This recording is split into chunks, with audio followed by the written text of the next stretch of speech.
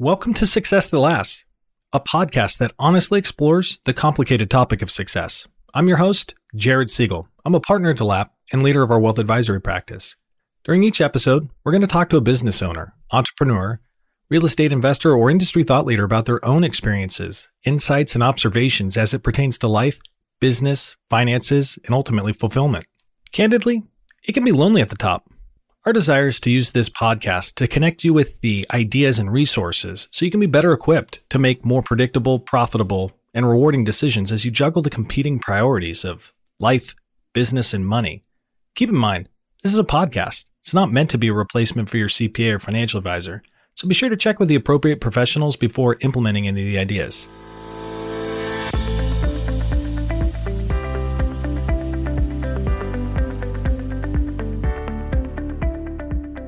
All right. Well, welcome, Sarah Padfield and Natalie Heacock to Success That Lasts. We're excited to have you. Thanks. Thank you. Awesome. So we've gotten a chance to get to know one another a little bit, but our listeners haven't. So let's start with Natalie. Natalie, you've made a lot of decisions that led to this moment in time. Can you walk us through kind of your professional journey that led you to this moment in time? Sure. So I actually started at another Portland firm, Perkins. Gosh, I don't even know how long ago that was. I was there for about 4 years, had a really nice time, was a really great experience, met some really awesome people. And then I jumped ship and came straight over to Patrick Lumber, and I've been here ever since. I think I just had my 6th year. Awesome. So Perkins public accounting firm, some business advisory work. Did you always think that you were going to kind of find your way into public accounting and ultimately like corporate finance? No. No. Well, my undergrad was in finance, so I never thought I was going to do accounting. I had a horrible accounting professor. I will not name any names. And I was like, this is just not for me. And so I graduated in 2008, which, as we all know, is not the best time to graduate with a finance degree. And so I wasn't quite sure what to do. And I ended up going back and getting my MBA from Willamette. And there I had a really great accounting professor. And that kind of changed my whole trajectory. And so from there, I was like, oh, this is what I want to do. Now I don't have the right credits to sit for the exam. So how are we going to do that? And so I went to University of Portland for undergrad. And so I went back to UP, took some more undergrad classes, and then was non-traditional in my applying for public accounting because I did have that MBA. I actually applied at DeLapp and didn't get the job, just so you guys know. Whoa. Okay. Missed opportunity for Team DeLapp. I like to rub that in whenever I can. Thanks for not pulling a punch. Awesome.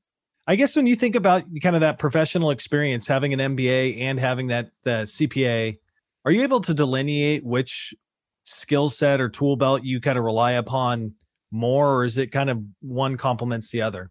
I think they complement each other. The CPA is, obviously technical skills, which you have to do your job. But for me, what I have found is the people skills are so important.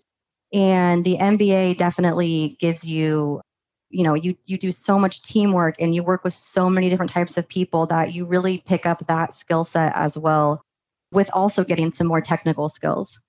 Absolutely. All right. Well, Natalie, we'll be circling back here with you in a second, but Sarah Padfield, partner at DeLapp, service line leader of the assurance practice. Why don't you reset for our listeners? What were some of the decisions that you made along the way that led you to this moment in time of leading DeLapp's assurance practice? Well, it was a long road, I feel like. I've actually been at DeLapp over 16 years now. So I went to also University of Portland, probably had the same accounting professor.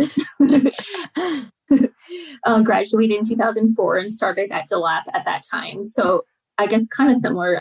When I was in college, they changed the credit requirements for the CPA exam. And when I graduated, I didn't have enough credits. And so I was sort of in the boat of, do I get an MBA or get some other additional credits and then apply later, or just kind of start working? At the time, I was working at an architecture firm and my boss was a client of DeLapp. And I showed him, he was a CPA, worked at larger firm. So I showed him the list of firms that were going to be at Meet the Firms. And he was like, oh, you should go talk to DeLapp. They're my CPA. And I was like, perfect, great. So I talked to people at the booth that night and got some interviews going and decided that I got an offer from DeLapp, which I couldn't apply to any other big firms. I thought that's where I wanted to be because everybody in my family who was a CPA, they all worked at big four firms. And so I was just like, that's kind of the only path that's available. And even at University of Portland, I would say that accounting students at the time were just pushed towards Big Four, Moss Adams. So I wasn't aware of like other options that were out there. I started at DeLapp. At the time, the firm was a lot smaller. There was about 35 people at the firm, and you just kind of did whatever got dropped on your desk. Whether it was audit or tax returns, I did tax returns for a few years, and after like a few terrible depreciation projects, decided that tax work was not for me. So committed to doing assurance work. I always liked doing audits. I liked being out of the office. I liked being in teamwork environment. I would say I also never expected to be in public accounting for this long. Again, everybody I knew, like from my family, they maybe made it to manager. Some of them were partners, but then they ended up leaving. So that was sort of the path that I expected to take as well.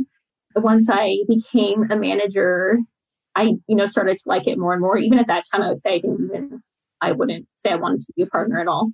And I think some of the things I feel like are a benefit of public accounting are definitely the flexibility in your schedule.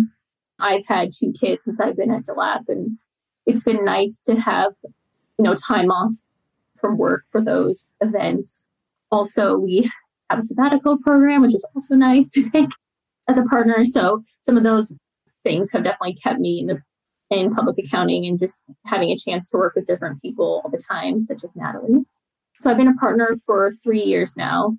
As I progressed along the way, you get introductions to more and more kind of partner type work and meeting with clients on a different level, sort of some of the business aspect of running a firm. You get involved in more and more. And just the more that I did it, the more I liked it and kept pursuing the path to partner. Awesome. Thanks for sharing, both of you. If you'd be so kind, a lot of the time you show up to a podcast like this, we keep it really classy. Brene Brown would encourage us to be more vulnerable, more real. So from time to time, I share, I'm a father of 3 kids. I'm a husband, a friend, a brother. There's a lot of textures to our identity. So who we are at the office is just one mask that we wear. Who are you guys outside of the office? Yeah. I also have 3 kids, 3, 5, and 7. And it's wild. And a dog, a chocolate lab. It's pretty cute. And so when I'm not working, I'm being a mom, being a wife, and basically managing a household. Obviously cannot, one person can't do it all. So I have a really awesome support system, family, paid support between, things at home. And that's what I spend a lot of my time doing. But for fun, because I do have that too. We're big boaters, so we go out boating quite often. And I really like to read. Don't get to do it very often, but it's pretty exciting when I do. Excellent. What do you enjoy reading? Oh, I like all the self-help stuff. Yeah? Yeah. And give me a favorite. Give me 1 or 2. Recent favorite, I'd say Reality-Based Leadership by Cy Wakeman. Really great book, taking the drama out of your people interactions. It's really interesting. Obviously, anything by Brene Brown. And then I'm really trying to get into High Performance Habits by Brendon Burchard. It's really intense, but it has some really great nuggets if you can get through the book. I'm intrigued. Where do you find your books? Like, those are, Brene Brown's pretty mainstream, but I haven't heard of the other ones. Where do you kind of source your ideas?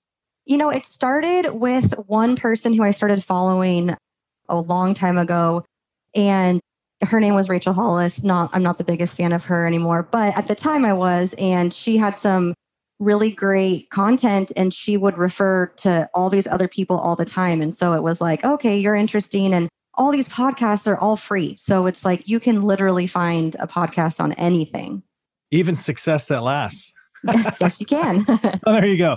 Well, that's kind of really what we're talking about is trying to successfully navigate and juggle all of these competing priorities. How do you win at the office? How do you win in your marriage? How do you win with your family members? How do you win in your finances? Because there's a finite amount of time and you hinted at it, we're juggling. Sarah, who are you outside of the office? I know it, but listeners don't. Well, I think if you ask my kids, they would have a way different picture of me than probably obviously at the office. I feel like I have two different lives sometimes because on the weekends, it's just like, go, go, go. I'm like, did I take a shower today? Like, I don't remember sometimes on the weekends. Like, did I eat today? I'm not sure. It's just kind of taking care of the kids. And my kids are they are 9 and 4. So just kind of getting into, pre-pandemic sports things in school. I also volunteer the school PTO treasurer and social media person because people keep dropping out of different roles. So I do lots of volunteer activities when I can. And I think that's probably the thing I'm learning to say no to, or just trying to kind of update the volunteer activities that I am doing.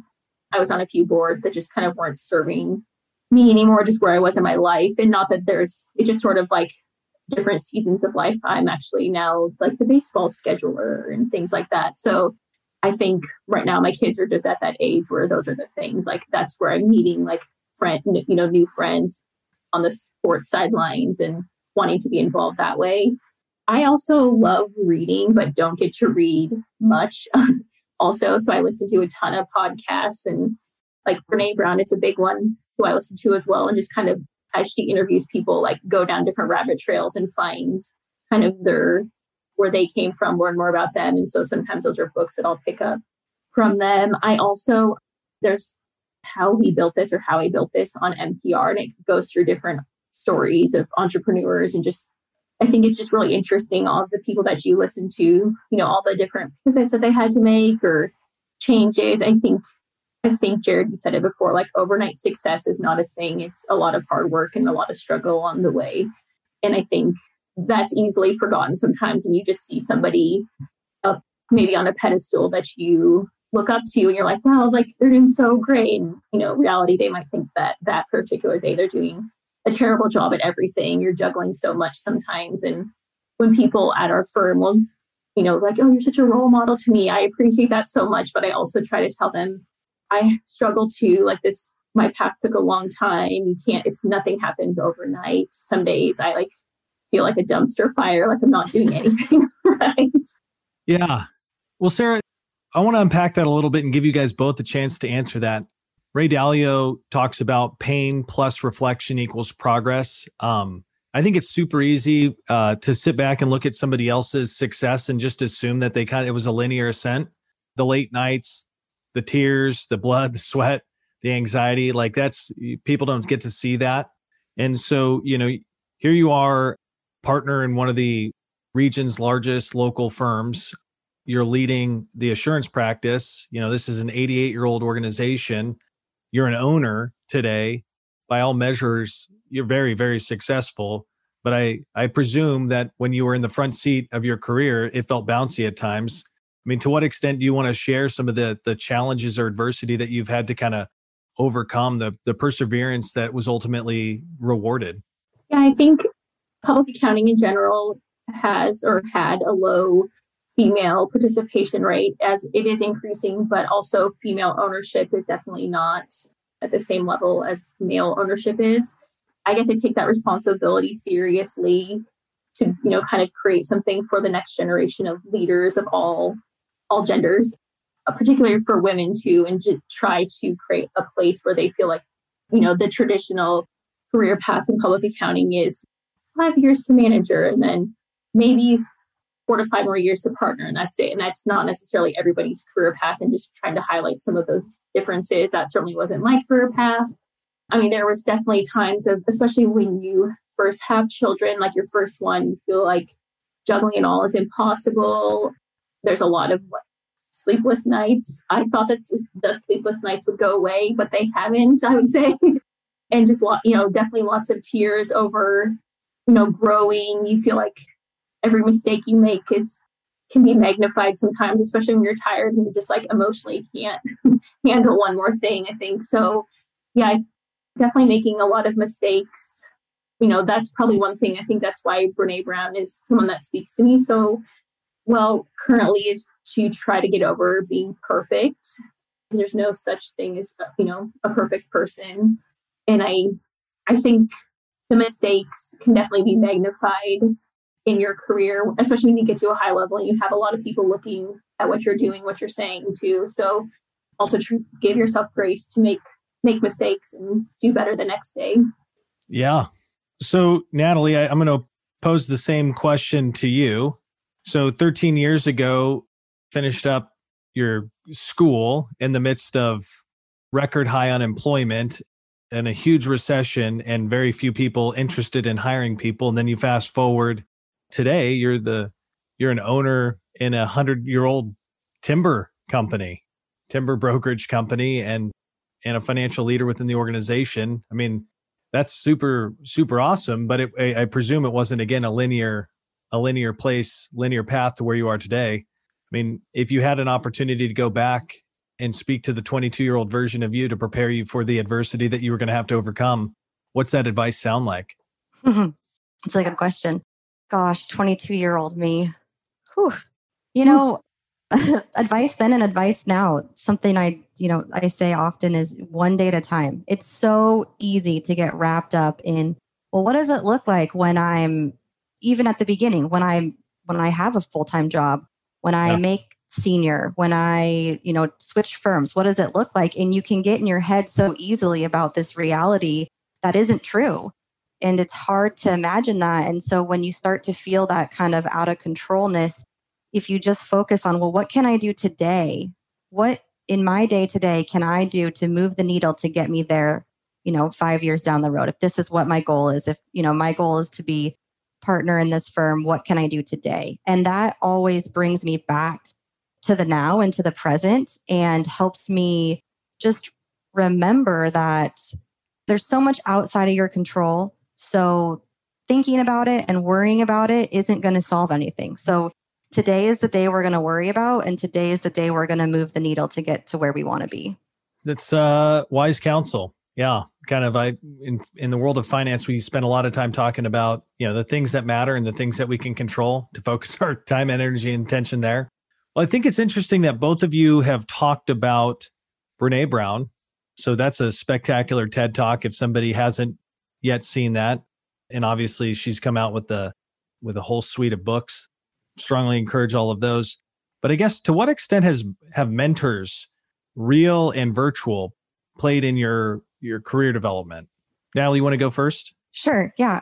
I always had this idea of a mentor as someone on a pedestal and someone that you come to and they solve all your problems for you. And as I have gotten more experience, I've realized that mentors are actually people that you talk to every single day, or people that you have friendships with. Like I would consider Sarah a mentor to me. I call her when I don't know what else to do. She meets me for lunch and we have a conversation. And so sometimes it's not about that title. It definitely can be.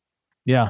The other thing is, you can have a mentor that you don't know. So it doesn't have to be somebody that is answering a question for you or is giving you the benefit. It can be Brené Brown. It can be somebody else who you look up to and you study their work and you implement their ideas into your daily life.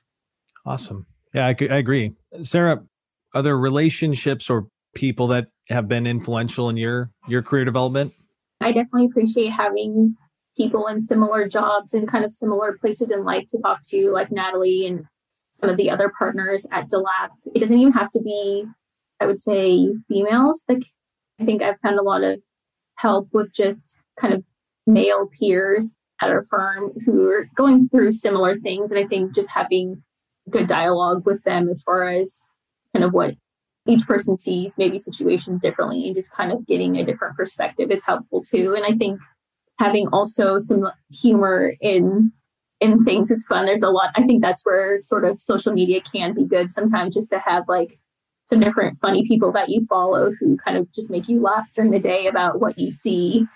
And certainly have had like the sort of formal relationships, but I think I've also found different clients who are places where I would want to be in the future, and kind of talking with them and getting to know them as well and using them as a resource too. And like I said, certain members of my family, just sort of hearing people's stories, I think has always been helpful for me as far as like mentoring and coaching go, and trying to find some common ground or just some similarities in the path.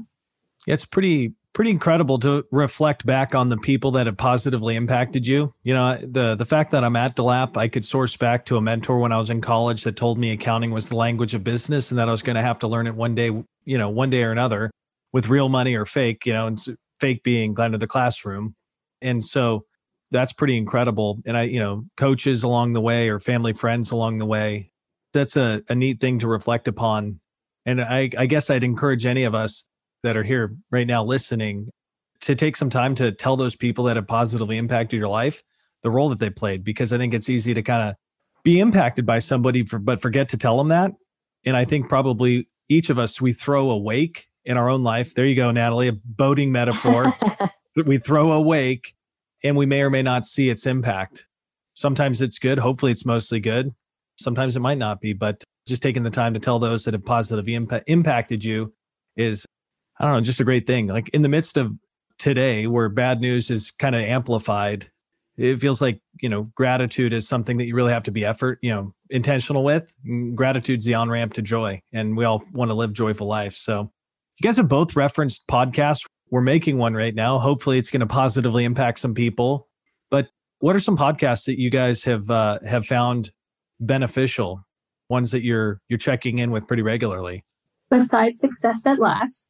Okay, yeah, thank you. Strong. We'll plug it like 6 times on the show. Appreciate it. People remember. Yeah.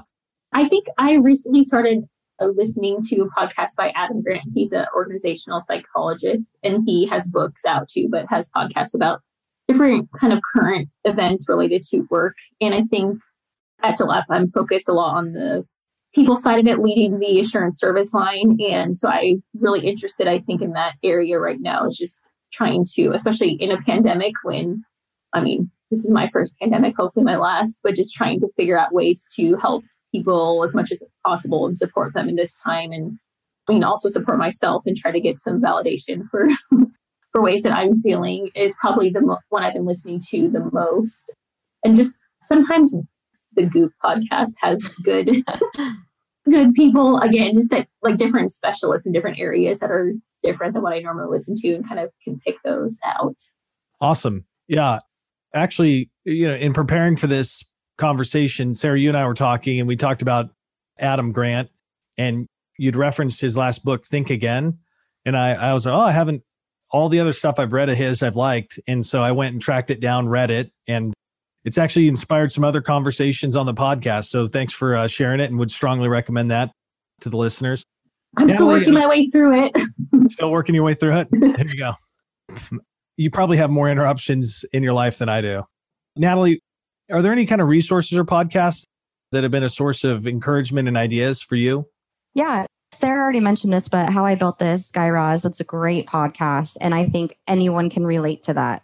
There's so many brands and people and really awesome. Also, he just wrote a book and it's fantastic. So if you haven't read that, you should read his book. It's really neat. I listen to John Maxwell has a really great podcast on leadership, and I really like to listen to that. I kind of pick and choose what I listen to just with limited time. So Brene Brown, obviously her podcast is fantastic. I pick and choose kind of which ones I want to listen to from there. And occasionally I'll do a Joe Rogan, depending on who it is. So that's helpful. Appreciate that. So we'll link to some of those in the show notes just to keep people connected. If you're listening or something, don't be driving and taking notes. So Sarah, you'd mentioned this, trying to raise some kids, support your marriage. You're leading the assurance service line. Natalie, you've got 3 kiddos, married, a career. How do you guys prioritize time? Like, how do you get it all done? Because there's more things that you could do, but there's a subset of things that you must do. You probably have messed up plenty of times over the years in terms of got it wrong, but presumably you reflect upon what you got wrong and learn from it. So if we were to kind of share some of the tuition that you've paid along the way, getting kind of priorities right, like how do you think about all these different demands from kids to work to yourself to just running a house? recently I heard a metaphor about the juggling and trying to decide which ball is most important. It might not be the same one all the time. And I feel like with our family, that's sort of what we try to work around. My husband's also a CPA, and the kids know, like, when it's busy season, that means we can't do some of the things that we can do other times of the year. And so, I mean, my older one especially cannot, start to understand that. He knows when the tax deadlines are. So he'll be set on that for the future and just try to draw them in. I think that is sort of one thing that's been helpful with the pandemic, I guess, and kind of being homeschooled with the kids is having he's had more of a chance to participate in family chores. And I think I also, part of that is like teaching him for the future. I always tell him, like, I'm trying to teach you how to be a successful adult. I don't want you to be the roommate who doesn't know how to do dishes and doesn't know how to do laundry. And I think, having him take some ownership over some of those tasks, like, he's not going to do it the way that I would always do it, but he will get it done and it's going to be fine. And I think some of that for me is just letting go of the way that, quote, I would do things and letting other people help. And I think, especially with work, that's one thing I always have to keep pushing myself on is letting other people help, bring other people in when I need it. So I think kind of the same for me at home is just juggling everything, and not everything gets the same priority at all times. I have to say no to things when it's not time for that ball to be a priority, I guess. That is hard for sure. Is there something over the last 6 months to a year that you've gotten better at saying no to that was previously harder? I think it's probably coming with the extra, volunteer things. I think it's been a boundary that I've been better at saying no to. And really, I think for a while, especially after my second son was born, I just was like not prioritizing sleep. And I've been trying to do that recently, just realizing like I can't run on zero forever. So really trying to say no to things that aren't going to allow me to get kind of like meet my sleep goals when my watch tells me that I met my sleep goals for the day. There you go. So I think sort of the extra activities I've been, I think I've gotten better at saying no to, although we'll see. But yeah, I'm terrible at it, trying to get better at it. Michael Hyatt talked about an affirmative no. And so the basic framework of an affirmative no is like, hey, Sarah, thanks for asking. Means a lot to that you did ask. I don't have the time to do it, or right now I can't make that a priority.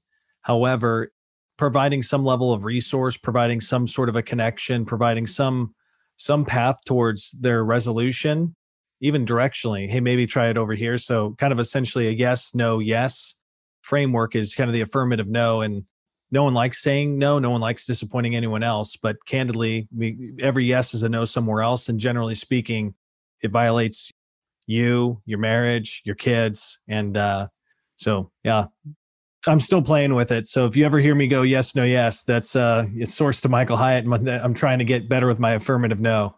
I wrote that down. Yes, no, yes. Yes, no, yes. Yeah. Have you ever heard the saying, if it's not a hell yes, then it's a hell no? I have now. It sounds like a t-shirt. I mean, I don't say it out loud. I say it in my head. Don't want to offend anyone. But that's how I try to kind of frame that, because I do this thing where I think about, someone's like, do you want to do this? I'm like, that sounds fun. And then I don't touch it. I'm like, that does sound fun. But no, was that a hell yes? No, it wasn't. That was like I could do that. And so it really helps me shape the things I do say yes to. I am a people pleaser through and through. And so trying to reframe that and realizing that saying no, it's for me. I need to say no for myself. So we talked about this a little bit earlier. Like, hey, imagine what it would be like to go back and talk to the 22-year-old version of you. What's kind of an interesting thing in the world of finance and financial planning is that we can see how much we've changed historically. It would be silly for us to think about what we saw and did when we were in our teens. They were silly, right? And we've grown up a lot since then. But when we think about the future, we're terrible at forecasting who we're going to be in the future. So I guess with that being said, like if we're trying to share some ideas that are helpful to people kind of in the midst of their career, right? They're getting married, they're having kids, they're getting promoted. what's interesting is all of a sudden there's new stakeholders to your calendar. And so you're trying to juggle all of these different competing priorities. What are some of the ways that you think the audience could listen or frame some of this stuff just to provide perspective? I guess as we climb up the mountain, your perspective changes. And by no means are you guys at the top, but you're farther up the mountain than you were 10 years ago. What have you learned as your perspective of life changed, as there was new stakeholders in your life and the responsibilities that you were juggling got bigger? I always thought that when you achieved the next step, then it got easier. Like when I get to here, it's going to start to be easy. And that's just not true at all. It's a new level. You just continue to level up. And I don't know if that's something I maybe wanted to know when I was 22. Maybe it's a good thing I didn't realize that back then. That being naive helped me keep going. But there's constantly new challenges. There's constantly new struggles. But that being said, that means you're constantly growing as a person. And that means you're constantly living into yourself and being, here and present and who you're supposed to be. So although there may be the challenges, there's also the growth that comes with that. I like that a lot. Sarah. Well, first give a plug for finishing your CPA exam as soon as you can. That's always my number one advice to everybody, because I didn't do that. And I was always it was just extra years off my life, I think. That's always my first plug. And I think also some patience as well. I was definitely at times in my career not patient.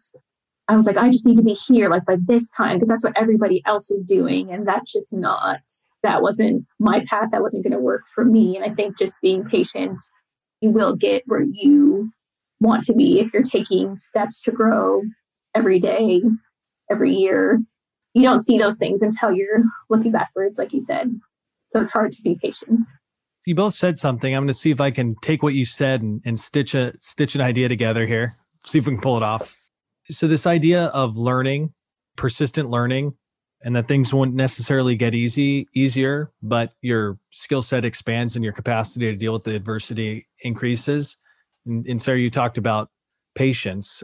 I recently encountered this idea that I thought was really interesting that maybe complements those two ideas, is that learning can be a bit like compound interest. Albert Einstein called compound interest the eighth wonder of the world.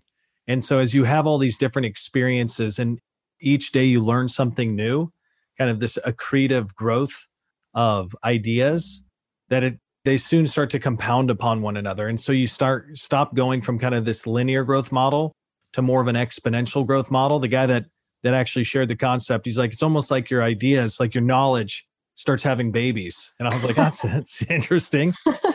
But I mean, if you start being able to connect the dots, because, once you get to 10,000 hours, you kind of Malcolm Gladwell, you're an expert, your capacity to understand things continues to grow. And so I think there's a tremendous amount of wisdom in what you just said, that it never gets easier, but your ability to handle it expands, and to just be patient, right? Because if you just trust the process and continue and commit to growth, can commit to sticking with it, a lot of good things come of that.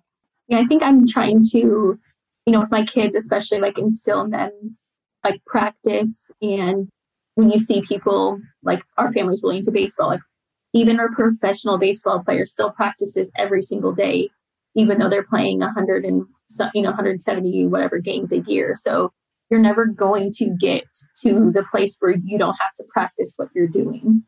Yeah. Well, as we wind things down, one of the guests on the show earlier this year, or last year, I guess, Paul Schlumberger, he was talking about interviewing and how to acquire great talent. And when we were getting ready for this conversation, we actually were talking about hiring people. And for most of us, it's people, culture, and execution is what really differentiates one organization from another. And so getting great people is important. So his favorite interview question, I'm going to put on you guys to end our time together. So successful moms, wives, daughters, friends, and business leaders, you happen to have some kids at home, 2 and 3, so 5 kids amongst the 2 of you. Paul Schlumberger's question was, what are the values that are most important for you to transcribe into the hearts of your kids before they leave the house? He was trying to understand the values that were most important to these people. And so young kids, in the not so distant future, they leave for college. When they leave for college, what's most important that they've learned during their time in your house? For me, family is number one. And I try to exemplify that every day. And yes, I work long hours and yes, things get crazy. But at the end of the day, family is what is my motivator and what drives me. And I want to be a good example for my kids and for my husband. And it's the most important thing in my life. And then beyond that, I would say integrity. I think that is one of the most important things that you can have as a leader. I mean, what are you doing when no one's watching? It's easy to make the right decision when everybody's watching you. But when you have to make some of those decisions behind closed doors, and it'd be a lot easier to avoid them or, take the easy road, what are you doing? So I think those would be my top two. Those are awesome. Before Sarah jumps in, just as a father myself wanting to learn, how do you teach your kids integrity? Tone at the top? No, I'm just kidding. Yeah? No, actually not. I mean, I think showing them for what they can see and then talking about it with them. And obviously my kid's 3, 5, 7, my 3-year-old's not going to get what that means. But, maybe you can show it in a different way. Maybe you can bring it home with something else like, hey, save some candy for your brother. Little things like that can kind of like what you said, can compound upon each other and build a foundation. Awesome. Sarah, what do your kids learn before they head off to start life? I really want them to have grit and be able to persevere through anything that life is going to throw at them. I, tell them all the time, I want them to be happy, whatever thing they want to do in their life. But sometimes it's just not going to be easy to get there, or even sometimes to get through like a certain day can be really difficult. So just having the grit to kind of see whatever you're going to do through is really important to me. That's strong. I like that. My kids talk. Once I encountered Angela Duckworth's research on grit, I made sure that my kids knew what it meant. Yeah. At points that I've even experimented having them write up grit plans, just because I don't care whether they learn how to play the piano or they, practice sports or not. I just want them to encounter passion and perseverance, So, well, congratulations to both of you for what you've been able to accomplish in your lives holistically with your marriages, with your kids, and with your careers. And thank you for taking the time to kind of share authentically that the journey is nonlinear, that there's been some bumps and bruises along the way. And it's really about patience and perseverance and some passion, grit that's helped you get to where you are today. Thank you. Thank you so much for having me. Excellent. Yeah, thank you. I'm so excited. My first podcast. Hey, Sarah, it's your best podcast ever too. All right. Thanks so much. Thank you. Thank you.